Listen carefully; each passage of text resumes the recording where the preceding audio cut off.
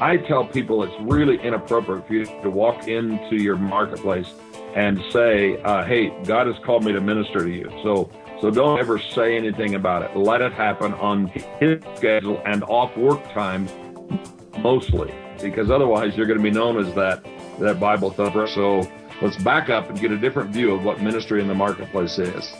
It's totally different than ministry in the church. And if we can understand that, and making ethical decisions is one of those things. Just doing the right thing. And I think God's call to purity in business is one of his highest calls. Welcome to Eternal Leadership, a show dedicated to equipping and inspiring leaders to accomplish what God has created in them. I'm Steve Ryder, and that was today's guest, author, retired pastor, and corporate trainer, Rich Marshall.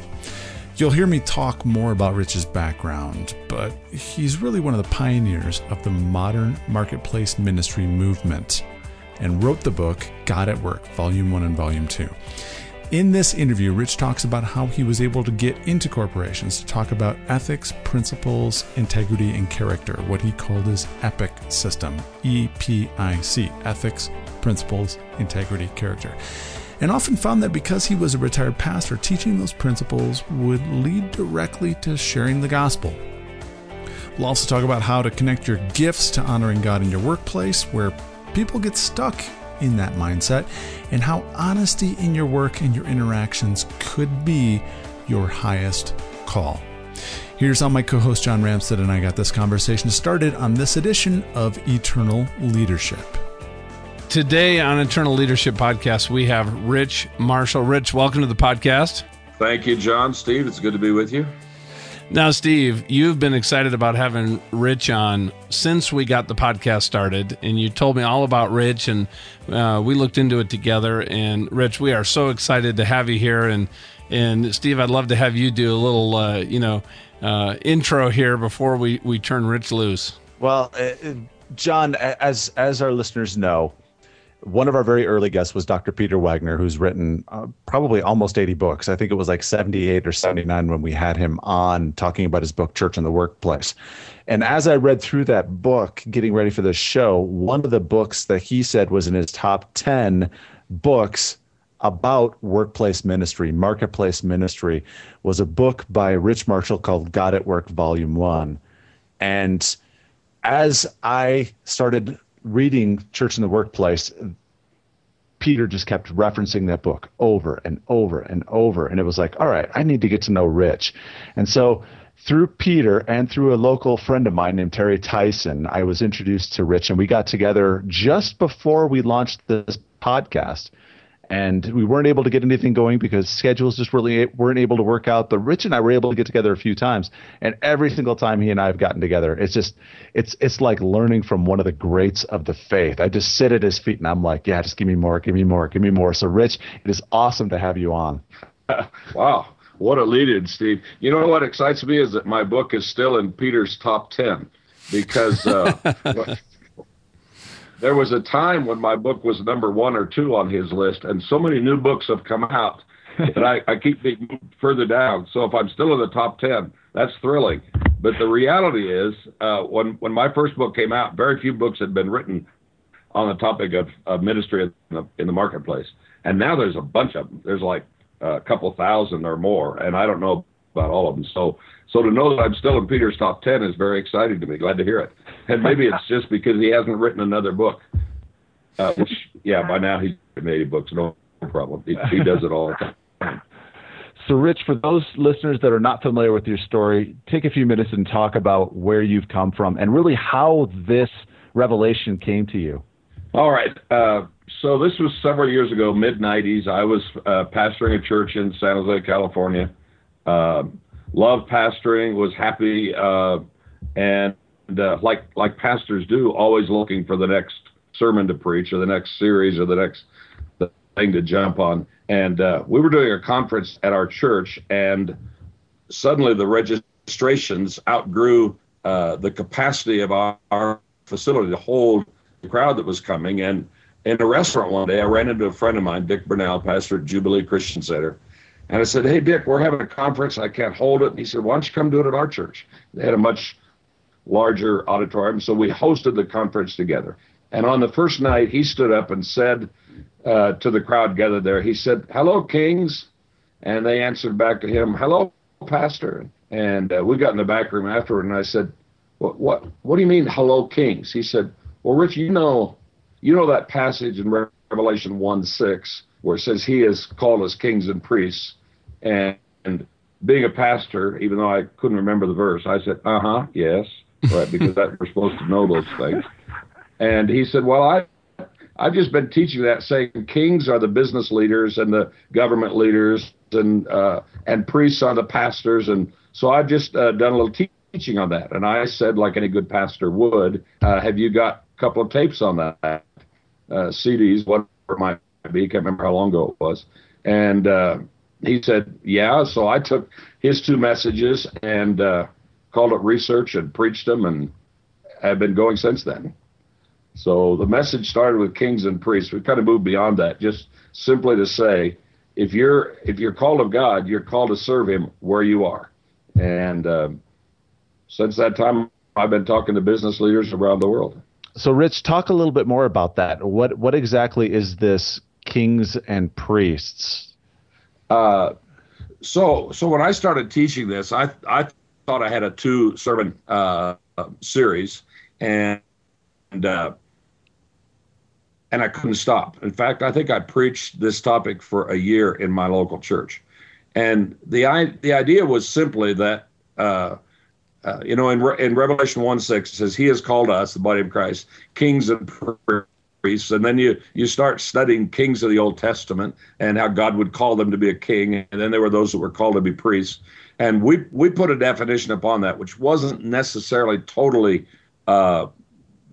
we could wrap it up theologically, but started simply saying all of us in the body of Christ are called to serve him. Some are called to serve him as pastors, some as missionaries, some as worship leaders, but there's a whole segment of the body that are called to serve him right where they are in their place of business. And how to do that. So people would say, "Well, I feel that call, but how do I do it?" And so our church heard this for a year. And I'm not real sure why our leaders said, "We want you to take the message around the world." Maybe they were tired of hearing it, and if we can get him gone, we can hear something else. Or, as I really believe, they, along with me, believed this was a message that was needed. So I started traveling, and first place I stopped was in the living room of a home in Minneapolis, a business friend of mine. He invited in 20 of his friends or so. And I talked to them about your business as your ministry. And they got excited. One of them got so excited that it was Sunday night.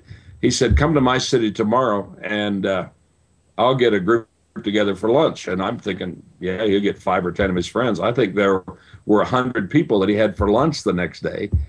And so this is from Sunday night to Monday at noon. He was so excited about what I was saying that he brought all of his business friends together to hear this. And I'm thinking, wow, we're on to something here. The call of God to serve him where you are. And we took to this point where in our local church, we started ordaining people, not to full-time ministry in the church, but to understand that you were in full-time ministry. And so we ordained the business leaders of our church and laid hands on them and sent them back out into their harvest field to make a difference for Christ. And I think that's really what God intended when he said that the gifts he's given to the church are for the equipping of the saints. Now, most pastors will say, "Sunday, I'm going to minister." But the reality is, pastor shouldn't minister on Sunday. The pastor should equip saints to minister the rest of the week. So a little shift in mindset that Sunday is not ministry. Sunday is equipping for ministry. Ministry takes place Monday through Friday. Takes place with the people that you work with every day of the week. And Rich, that verse is Ephesians 4:12, where he's talking about the 5 offices: apostle, prophet, teacher, pastor, evangelist. Their role is to equip, according to the NIV, to equip his people for works of service so that the body of Christ may be built up. Correct.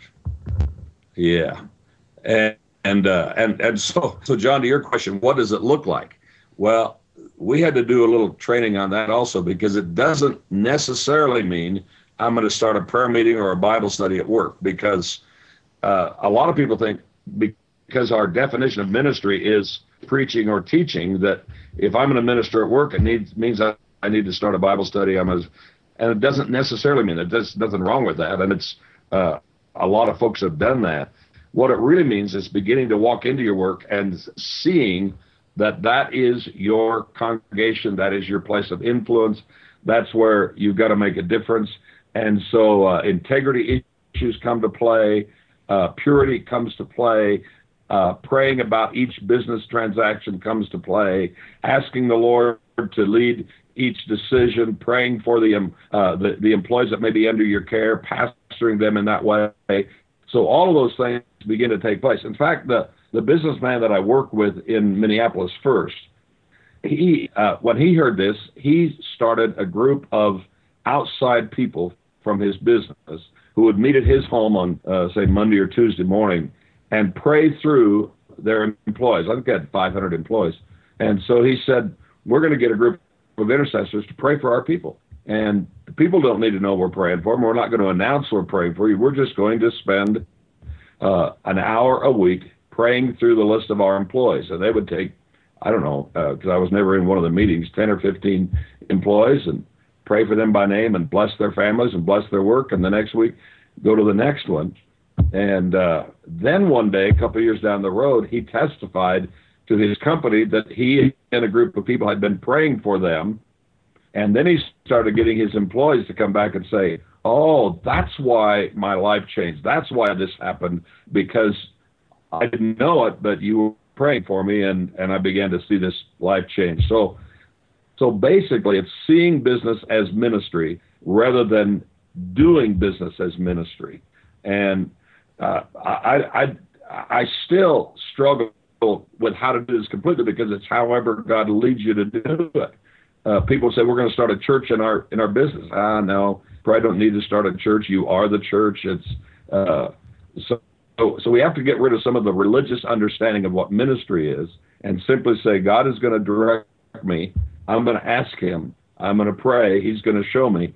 So it may be a business decision that he helps me with, or it may be a word of encouragement to employ that he helps me with. It's just living the life, daily understanding God is involved in this aspect of my life. Rich, you have seen this revelation, this movement actually change lives, not only here in the U.S., but around the world. You have friends in the Caribbean that you've become very close with, that they really made a significant impact in the Caribbean. Early on, I spoke at a conference in Pensacola, Florida, and there was a man there I didn't know, but he's one of the very significant business leaders from the Caribbean. Because he heard me speak at this church in Florida, he invited me. He said, "Hey, would you come to Barbados and do a conference for us?" And so I went to Barbados. My wife and I flew down there a month or two later, and I didn't know this man. I didn't know how significant he was. We flew in on Friday, and on Saturday there was a group, and there was maybe 50 or 75 people there. And I'm thinking that group was like every other group I speak to, a group of Christian business leaders. But the reality was Mr. Simpson had drawn together a group of his friends, of whom 4 or 5 were Christians and the other 45 or 50 were not. And there was a hurricane heading for Barbados at that time, which I heard about just before we got on the plane, scared my wife a little bit. And the hurricane was supposed to come, was hurricane season, kind of like it is right now. And it was supposed to hit there within 3 or 4 days. And so at the end of my message to these people, I said, you all know that we've got the authority in God to stand against things. So which direction is that hurricane coming from? Let's all stand up, point your hands in this direction, and repeat after me. In the name of Jesus, we speak to this hurricane, and we say to you, turn away from Barbados and stop the wind and stop the rain. And they were all shouting it and repeating it with me. Well, what I didn't realize was most of them were not believers, but they were just doing what I asked them to do. And the night before that hurricane was to hit, I was standing on the coast there, the hurricane coming, 60-mile-an-hour winds about to blow us off our feet. And we went to bed because there was nothing else to do. And the hurricane turned in the night and missed Barbados. And people started saying to me, "Oh, you're the man that turned the hurricane." I said, "No, you were there with me. Did you lift your hand and pray with me?" "Yes, I did." I said, "Well, it wasn't me and it wasn't you. It was God. But we have a God that can do this kind of thing." And so it was like the head of the Catholic Church for Barbados wanted to meet with me that week. And I don't know what he's called, the arch something or other, but the head of the Catholic Church came and said, "Now, how was it we were able to speak to that hurricane? What did you do?" And I said to him the same thing. I said, "You were there with me. You raised your hand the same way that I did. It was faith in God that he could do something, and he did it."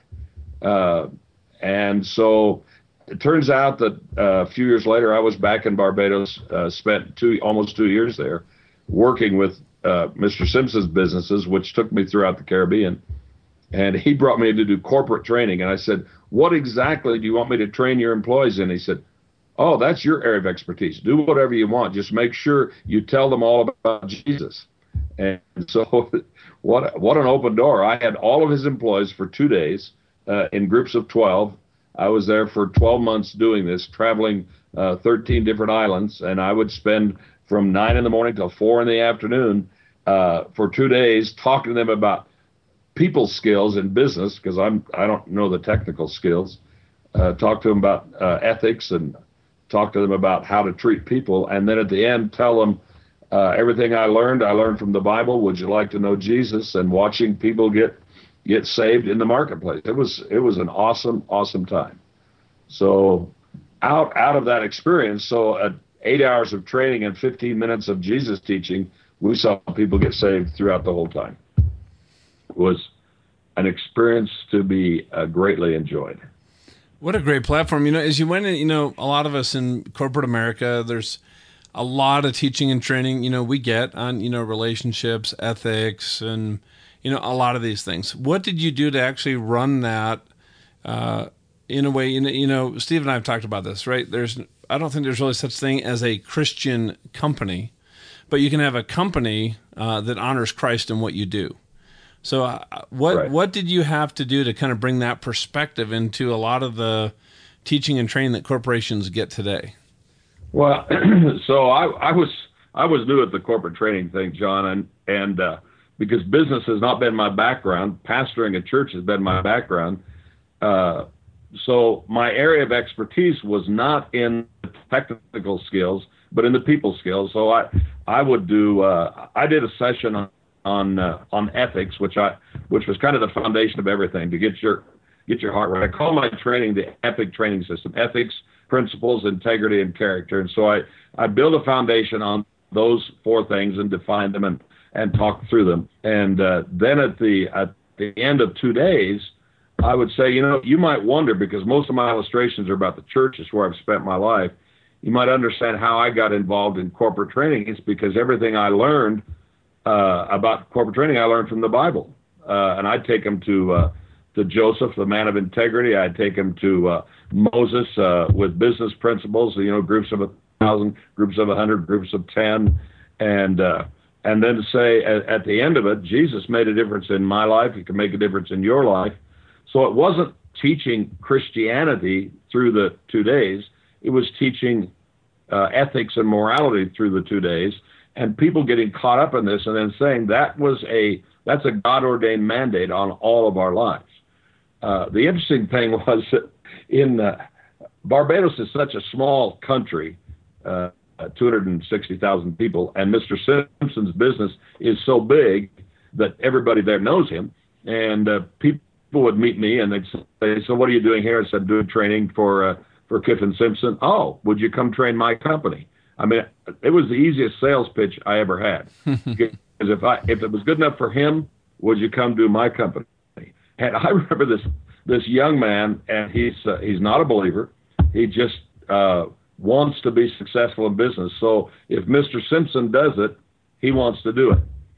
So he said, "Would you come train my company?" It turns out he's got 1,200 employees and I think 100 managers he wanted me to train. And I said, "What do you want me to train on?" He said, "Whatever you trained Mr. Simpson's company on. Whatever you did for them, I want you to do for me." So I said, well, I told them all about Jesus. Well, then tell us about Jesus. And to this day, whenever my wife sends out a prayer request to our friends in Barbados, we got a list of 50 friends there we send prayer requests to, he always is the first one to answer. Hey, thanks for the request. I'm praying for you. And I'm not even sure if he knows Jesus, but I know this. He's the first one to say, I'm praying with you about this. And it was interesting. I stood in front of his company the first day. I didn't know him real well. And I said, well, your boss wants me to come in and teach you about ethics. And they burst out laughing. And I thought, what's that all about? Well, I figured out he's not seen as a man of high ethics. And they thought it was amusing that he would ask me to come teach them about ethics. And through that time, I believe God got through to him. And in fact, out of that, we had another experience. One of his employees was the owner's son. Now in this particular company, this guy owned a company, and he had a partner that had partnered with four young men 20 years ago and started 4 companies and said, hey, I'll be the money and you run it, and we'll each own half the business. And so by the time I got there, this man had 4 or 5 large companies, of which he was half owner of each, and then he had a different guy running them. So the owner's son was working for this guy, and he came to me halfway through the first day and said, he said, I need to talk to you after this training because nobody on this island knows me like you do. Well, I didn't know him at all, except I had given him a disc profile and it read his mail. And so when he read the printout, he said, man, that's me. He thinks Rich must know me. So will you meet with me next week? And I said, sure. So his dad said to me, I hear you meeting with my son. Hey, whatever it costs, if you can help him, I'll pay it. And I said, well, there's no charge for this. That's what I do. I'm back in pastor mode. And so I meet with him, and I said to him, I said, the one thing I can offer you is help from Jesus. So I'm going to pray for you. He said, oh, no, listen, I don't want you to pray for me. I said, why not? He said, well, God and I had a disagreement several years ago, and he was wrong and I was right, and we haven't talked since then. I said, well, again, the only help I can give you is through the Lord. So whether I'm praying out loud or whether I'm praying softly, quietly in my heart like I am right now, that's the only help I can give you. So to make that story a little bit shorter, 3 weeks later, he accidentally shot his 11-year-old son while he was cleaning his gun, and the boy was standing behind him, and he didn't know it was loaded, and shot his son in the chest and killed him. So his 11-year-old son was shot by his dad. This is the dad that is in trouble with everything, and now he's got this weighing on him. And I went to the hospital that afternoon because the bullet had gone through his hand, so he was in the hospital for that. And I walked in the room, and he said, oh, Rich, he's crying. Oh, Rich, please pray for me. And I'm thinking, this is the guy that won't let me pray. And I started praying, and before I was 2 sentences into the prayer, he interrupted my prayer. Oh, God, help me. I don't know what I've done, and was crying out to God himself. And in the most tragic way, you see that people who won't turn to God will when the need is there. And the result of what that was, over the next several weeks, my wife and I visited him in the hospital, went to the funeral for his son, talked with his dad, who was a renowned atheist in Barbados. And before we were done, we led them all to Jesus. It was an experience of a lifetime to see this powerful, hugely successful businessman weeping before the Lord. And when it came time to share Jesus, I went to Mr. Simpson and I said, hey, this is your job. You're going to be here years after I leave. You're his peer, so let's meet together, which we did in a room with the young man and his father and the attorney and a number of family members. And Mr. Simpson shared his faith in Jesus and said, you all need to receive Christ. Do you want to? And they all said yes. And so he said, so Rich will lead you in a prayer, and I'll pray with you. And it was, I believe, life-changing was life-changing for me, but I believe life-changing for the companies that man represents, and all of it simply out of I had a look inside the guy's heart through a disc profile, which opened the door for sharing Jesus at the end of the day. So as people are listening to this, Rich, and they're out there and they want to bring, let's just assume they feel called into bring that ministry into work, into their marketplace, either working somewhere in a company, leading a company. And I know you've shared this with millions of people around the world and through your books. Where do people start? What are maybe some of that next steps to maybe connect some of their gifts, their strengths, what they're good at, to honoring God in the workplace to get to that full life? So it's almost so simple that you would think everybody would know it. The reality is you simply start your day by saying, Lord, how would you use me today? One of the verses in the Bible that really impacted me was Exodus chapter 31. And it's the first place in the Bible where it says that someone was filled with the Spirit. And it was a young man named Bezalel. He's the guy that built the Ark of the Covenant. Moses got the directions from God. Bezalel built it.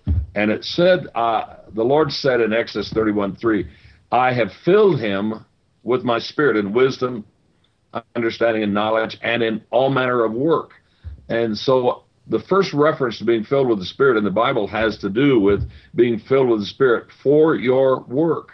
And I think that our prayer needs to start off by saying, Lord, you live in me, your Spirit lives in me. How are you going to use me today in my workplace? And you don't have to be the owner of the business to pray for the business. You can be the latest employee. You can be the lowest paid. You can be the least skilled and start praying for your business. I had a friend of mine whose name is Arthur Burke, and Steve and John, you're going to want to talk to this guy sometime down the road. So Arthur was in one of my sessions, and he came to me afterwards. He's a great Bible teacher, but he's very calm in demeanor. And he said to me, he said, hey, Rich, I think you'd like to know that I've proved your principle. I said, what principle is that? He said, well, that one person can change the workplace. I said, how'd you do that? I'd never met Arthur before. He said, well, I've been doing full-time teaching ministry for years, but I got convinced that God could use me in the workplace several years ago. So I laid down my speaking and teaching ministry and went back to work as a plumber in a career that I had 20 years before. I joined a company that had 8 employees. I'm the newest employee. I know nothing about plumbing at this point. I just walked in there saying, God, use me. And he said, I prayed every day. I didn't talk about Jesus. I didn't share him. I prayed every day, Lord, use me. And he said, during the first year that people would say to me, Arthur, what is it about you? He said, I'll meet you after work because I don't take the boss's time. And he said, after work hours, I prayed for 5 of his employees came to Christ. Our company profits doubled the first year and doubled again the next year. He said, none of that's because of my plumbing skills. I didn't have any. But because I wanted to walk in there and be the presence of Christ in that marketplace setting, he said, after 3 years, I said, okay, thank you, Lord. I proved the principle. 7 of the 8 have come to Christ. The business is financially successful. I can go back to doing what I do. And so he says, so Rich, I proved your principle. Well, it was quite an encouragement to me to know. I mean, I knew it scripturally. I knew it in my heart. But to see somebody that actually put that into practice was exciting. I believe that any employee, anywhere, whether you're the owner of the company or whether you're the lowest on the pole, if you walk in there saying, Lord, this is your place of ministry that you've placed me, how can I be used here? Let your light shine through me that they can make a difference there. Conversely, though, Rich, you've seen in your life people that have left the workplace where they were gifted and where they were calling to get into, quote unquote, ministry under the church umbrella, where they were really not a fit. Oh, I've seen them fail miserably because it wasn't their gift ministry. You see, for years, we've for some reason or another, when a pastor gives his testimony, it goes something like this, and I'm going to paraphrase it, of course, because they're not all the same, but most of the pastor's testimonies go something like this. I used to work in that old, sinful, sick world, and then God called me, and now I'm in the ministry. And it sounded like if you're in business, you're in the sinful world, and if you're in the church, you're in the holy place. So if I'm called of God, it must mean leave my business and go join a church staff. And we've done a great disservice to business people by not affirming their ministry in their place. So I watched people early on. I brought people onto my own staff. One of my friends, my wife and I just spent 5 days with he and his wife. Their wives' birthdays are close together. We got together for their birthday last week. He came to Christ. The first day I met him, on a Monday morning Bible study, he had received Christ at church the day before. We became friends. I brought him onto my staff to be our church business administrator. He was good at it, but it was emotionally, it was killing him. It was not his gift area. And he had to almost have a mental breakdown to realize what the church work was doing to him. Now, 25 years later, he's my age, still successful in business. He said, Rich, it's amazing. I've lost half my customers, and I'm making more money than I ever made. And it's simply because he's doing business as ministry. And getting him out of the church and back into what he's good at made the difference in his life. And today he's a great supporter of Christian ministries. He's a successful man. He loves the Lord and shares Jesus where he goes in his sales role. In the church ministry, he was dying. In business ministry, it brings him back to life. He's one of a few hundred stories I could tell you about guys that really lost it when they thought that being called meant leaving. In 1 Corinthians, it says, wherever you're called, stay in your calling. I think it's 1 Corinthians chapter 7. Talk about marriage, and then it moves into calling. And calling it's pretty clear there that it's your vocation. So wherever you are when God calls you to be a believer or calls you to serve him, stay in that place and make a difference right there. Rich, as people go through that process, have you, just working with people, are there places that people struggle with or get hung up, places that just either just slow them down, stand in their way, or just stop them from doing that? Well, yeah, because we all expect ministry to happen on our timetable. And we think, wow, now that I understand this, I can go in and make a difference in my business immediately. And they get discouraged because it doesn't always happen immediately. Ministry sometimes takes a long time to have impact, and oftentimes you never see the impact that you've had in people's lives. So there's a discouragement that can come, and it's because of expectations. Our Christian culture speaks of what is your success rate, and if it's not there, you're not really making it. I've got a missionary friend that works in Bangladesh, one of the places in the world, and he's a medical doctor, and instead of serving here as a medical doctor, he's a missionary in Bangladesh, and the results are very, very slow in that Muslim nation, but he's patient and he's going to see it through. So I would say lack of patience is probably one of the biggest things. And then the other thing is trying to make ministry happen like they see it at church. So I'm going to start a Bible study next week. I expect everybody in the company to come, or sharing the Lord on business time. It's just inappropriate to take the time you're paying you to do something that's not related to what he's paying you for. So part of that is learning how to do ministry without taking the boss's time. I suppose discouragement is the biggest thing, and results not coming fast enough would be the second. And then overstepping our bounds and trying to become a preacher when you'd ought to just be living your faith. Then people say, "Oh, he's the Bible thumper or the Jesus guy in our company," and they ignore him. So he's lost his right to be heard. Well, I think you're bringing up a good point. I would think that there might be a tendency to be marginalized if you be viewed that way. So how do you strike that balance between really effectively bringing God into the workplace, but also not being the person who, people are like, oh, he's the Bible thumper guy. Just, you don't want John in your, to go to coffee with in the morning, because this is what all he's going to do is, evangelize you. Well, so go back to my friend in Barbados. I learned that I could minister to him without ever praying out loud for him.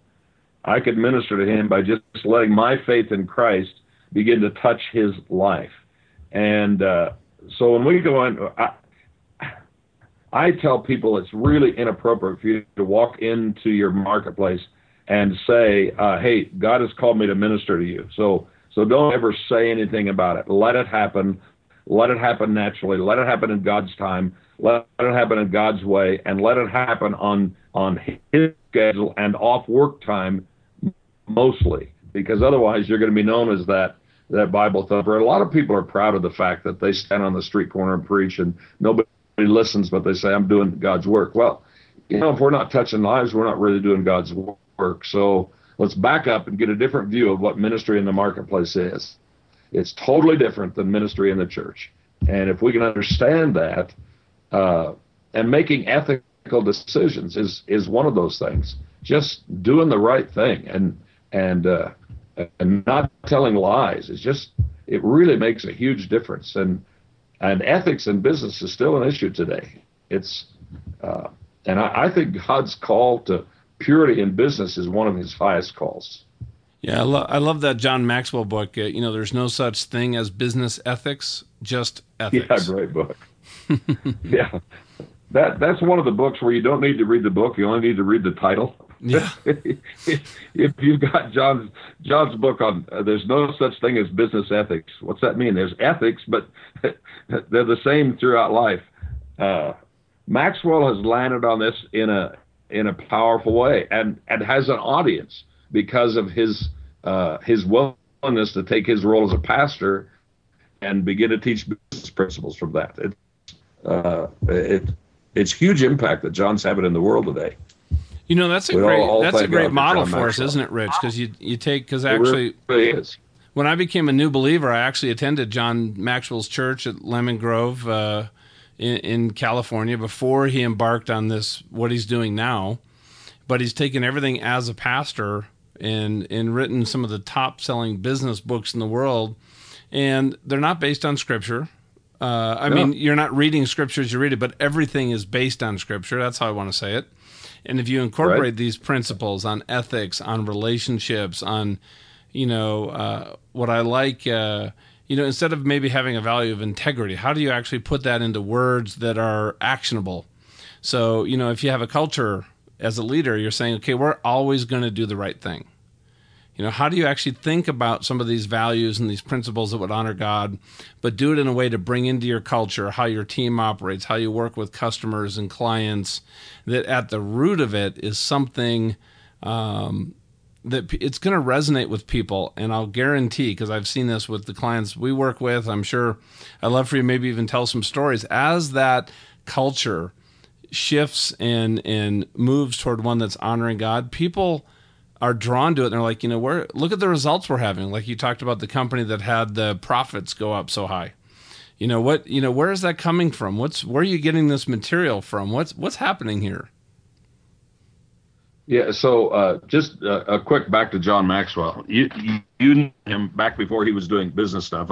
First time I met John Maxwell, he was teaching on prayer, and I went to a prayer seminar. And it was powerful. And the next thing I knew about John Maxwell is that he came and stole my worship leader and hired him right out from my church into his. And then after that, John started doing the business stuff. And I hear John's stuff and I say, man, I know that, but I didn't say it. I mean, he took simple principles and made them huge. And so I thank God for John, because he's really made a difference and obviously touched lives like yours and thousands of others. But one other story. This is early on in my ministry to business leaders. I went to the Philippines, and I was there with Ed Silvoso, and Ed was a member of our church. I was still pastoring at this time, and I was traveling with him, and so the opening night, we had this dinner hosted by a businessman. I'd never heard of him. His name was Whidden King, and they said he's a large businessman here in Manila. He's got a couple thousand employees in his company, and so we had dinner with him. And later on, I heard his story. His story was that when he came to Christ, he owned, I think it was 20, what we would call hotels, or they were houses of prostitution.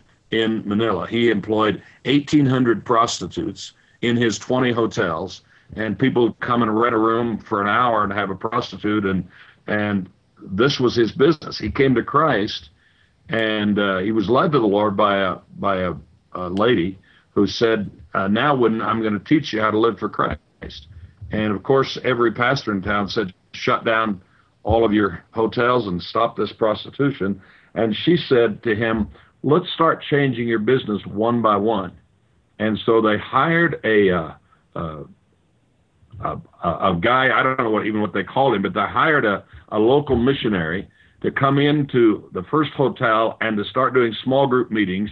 And he led the girls to the Lord, and they stopped being prostitutes, and that hotel then became a legitimately operating hotel. And the girls, instead of being fired, now that they were no longer prostitutes, he kept them on as front desk staff and running the restaurant and doing that sort of thing. So nobody lost their job. By the time I met him, all but one of his hotels had stopped running prostitutes and had become legitimately operating hotels. And he said, next month, my last hotel, I think it was called a motel with the prostitutes, my last motel will become a legitimate hotel. I've led all 1,800 of the prostitutes to Jesus, and now my business is prospering more as a legitimate business than it was as houses of prostitution. Now, his reputation in Manila amongst, one missionary pastor, I mentioned, missionary from America who was pastoring a church there, I mentioned this man to him. He says, you mean that guy that runs all those whores? And I said, yeah, he's led 1,800 people to Christ in the last 10 years. How many of you led? It was just a matter of, hey, let's take it step at a time, because he could have shut everything down immediately and said, I'm going to be holy and righteous in my business. Instead, the woman discipled him to say, let's make a change. And so it took 10 years, and he got a lot of criticism. At the end of the 10 years, 2,000 people come to Christ. It's a pretty good story. I can see how you really open yourself up to criticism, because if you just shut everything down, I would say a significant majority of those women would have kept working in that field and found other places to do business and found other people to work with, and he would have had no influence. So what you're talking about is really, Absolutely. Tuck into what God's calling you to do, find that wise counsel. And you know what? A lot of the traditional world ministry out there, I don't think they understand where the secular and the sacred really, actually they're supposed to be totally entwined and work together, right. But they don't understand that dynamic. Yeah. I think a lot of what I hear, in the traditional church world. Yeah, absolutely. And so he gets the criticism, but he's also successful, and he's teaching us a model. In fact, by the time I got to Manila, his small group leaders, because he put a small group leader in each hotel. They were evangelists, really. But they had become the model for the churches of Manila. And so they'd hire his guys to come and train churches in how to run small group ministry. So out of criticism to a position of acceptance and authority. And still today, people think that if you don't immediately change everything about your company, you're just not following the Lord. It takes a while. So take your time, let it happen one person at a time, one department at a time, one client at a time, until you've got holiness throughout. I think a part of the mandate to go into all the world and make disciples in every nation or of every nation, I don't think God expects us to do that in a day. He wants us to do it as a lifetime. So, John, I'm glad you're out there touching businesses in such a way that probably nobody else can, and keep on going with it. It's going to be fun to watch what happens the next 10 years with your life. Yeah, it's fun. Steve and I we're all in. And, and a lot of times, there's been a lot of confusion, uncertainty, what's next. As we've been doing the work we're doing, there's been a lot of people that have reached out and, want to work with us, or opportunities open up. And Steve and I our prayer every day is just, Lord, just keep us focused on putting one foot in front of each other on the path that you want us on. And I think that for us has just been, You know, that's just really that faith and that trust piece, because there's so much out there to distract you. But if you just can really focus on what's that core purpose, that core mission that God's put on your heart, and you can just every day just pray, you know, Lord, just help that manifest in my life somehow, with one life, with multiple lives, and you just keep doing that over and over and over, the harvest that God creates from that, we might not even ever see it. I hope one day, Rich, I just have this view, you know, people like yourself and Peter and Lance Wallnau, who we've had on, you know, and even what Steve and I are doing, that God says, you know, look here's all the people that you don't even know, but you touched because you were willing to do something. And when you do something, something happens. That's one of my favorite quotes from Maxwell. Back when he was preaching, I remember him saying that. I wrote it down and put that up on my desk at work. If you do something, something will happen. That's another one of those simple statements. Wish I'd have said it first, right? Well, you know what? You can just claim it now, because, you know, you're hearing it third party. I think that's legal. So, you know, hey, Rich, as we wrap up, I love just your final thoughts if people have been listening to this that you'd just like to leave with them. Well, you know, John, you talk about what I'm able to touch people because my books are out in the marketplace in 9 or 10 languages now, and people are reading it. You two are touching people through your podcasts and through your through whatever it is that God is going to call you to do, and you're not going to know who you touched. The thing with me, I've got ongoing ministry now in Europe because one of the guys 10 years ago read one of my books and invited me to come over there, and it's fresh and new. So my book has been out 10, 12 years, but it's new to them. So what's going to happen with you guys? It's going to happen the same way. Lives are going to be touched. You won't know who they are. Same thing with those who are listening in on this right now and are figuring out, man, if I'll just start, I don't need to start big. I can start small. I don't need to start doing something. I need to start with prayer. I need to start with faith. I'm going to step out, ask God how he's going to use me. Lives are going to be changed, and we don't always know who they are.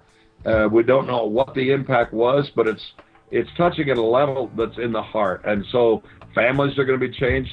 Kids are going to have a father or a mother who's now walking with the Lord in a way that they never did, and it's going to change the family. So the whole atmosphere changes simply because God speaks into me. And if I could start every day by saying, Lord, how are you going to use me today? And one of the business leaders that I met early on in my ministry said, and this guy was a huge influence in Washington, D.C., and he said, I get up every morning, I lay down on the floor, put my face before the Lord and say, what do you have for me today? I get my daily mandate from God. I get up and go to work. And he said, every day as I pray, the Lord will give me something or someone, something to do or someone to touch. And I just trust him to do that through me. I think if we learn that, we do something will happen. If you'd like more information about Rich or his books, God at Work, Volume 1 and 2, just go to eternalleadership.com/084. That's eternalleadership.com/084. Thank you to everyone that's reached out to John and myself to let us know how this show has impacted you. You can reach us, Steve at eternalleadership.com or John at eternalleadership.com. Thanks so much in advance. Next time on Eternal Leadership, a coach of coaches, Kim Avery. I think about Bilbo in The Hobbit. Did you read The Hobbit ever? Oh, sure. Or watch the movie? Sure. Yeah. So when he left the Shire and the comfort and the safety and his handkerchief behind, he went out on this huge quest. And the best part in the story is when Bilbo comes back to the Shire and he's got a wagon full of gold, and that's not the treasure. The treasure is that the Bilbo who came back is not the Bilbo who left. He's a different, better, purer, wiser, kinder man. And that's what the entrepreneurial journey provides for us, that kind of opportunity. Kim and John have a fantastic conversation. For John Ramstead, I'm Steve Ryder.